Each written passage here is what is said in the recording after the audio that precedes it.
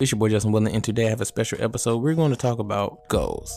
And at the end of this episode, you should have a firm understanding on the importance of goals, dreams, and let's just dive in. So let's do a hypothetical situation. So let's say you want six-pack abs, right? And that's the first thing you got to have is the dream. The dream is to have six-pack of abs. So most people will say, I want six-pack abs, or I will go to the gym for six-pack abs. I don't know how y'all write it down. No, that's wrong. So this is what you need to do. The first thing you need to do before you even start to set the goal, you need to close your eyes. So just close your eyes with me and imagine that you are looking into a mirror right now, and you don't have a shirt on or whatever because you want to see your abs. Nice pack of six-pack abs. Now take your right hand and feel them. Feel the definition of these abs. Feel the sweat that's rolling down off the abs because you just got done working out. So feel that sweat. You know what I'm saying? Smell it. Smell it. The sweat even have a scent? I don't know. Smell it. That's how you need to envision your dreams. You know what I'm saying? You need to be able to touch it, taste it, feel it. That's the first thing you need to do when you have a dream / goal, however you want to say it. So the second thing you need to do is you need to set goals. You probably confused, like, yo, what the fuck is you talking about? Like, the goal is to have a six-pack abs.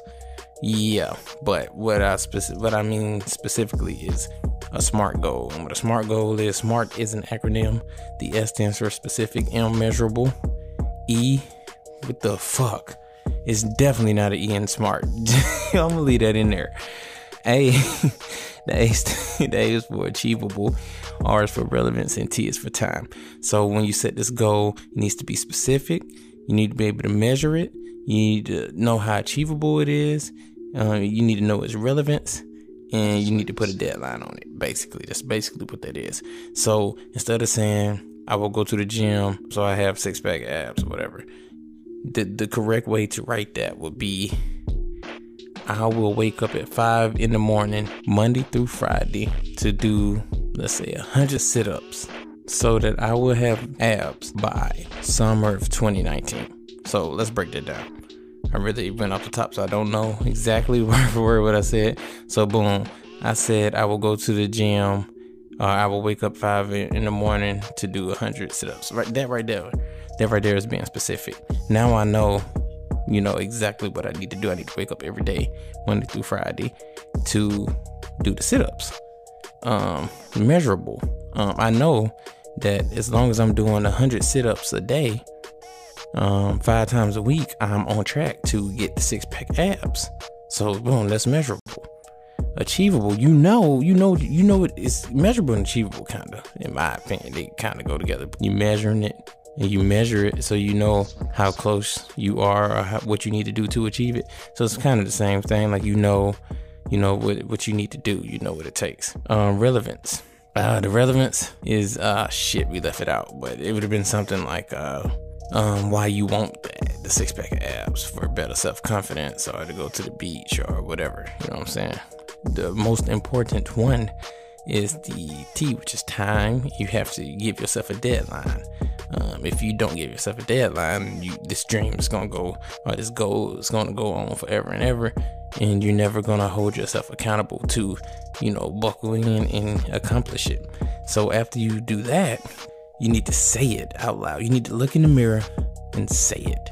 I work downtown. I got a patrol. It's like a big ass building downtown, right? So I have to do a patrol every night. What I do is I go on the roof, I play some music, and I say my goals out loud, looking onto the city. Yeah, that shit sweet.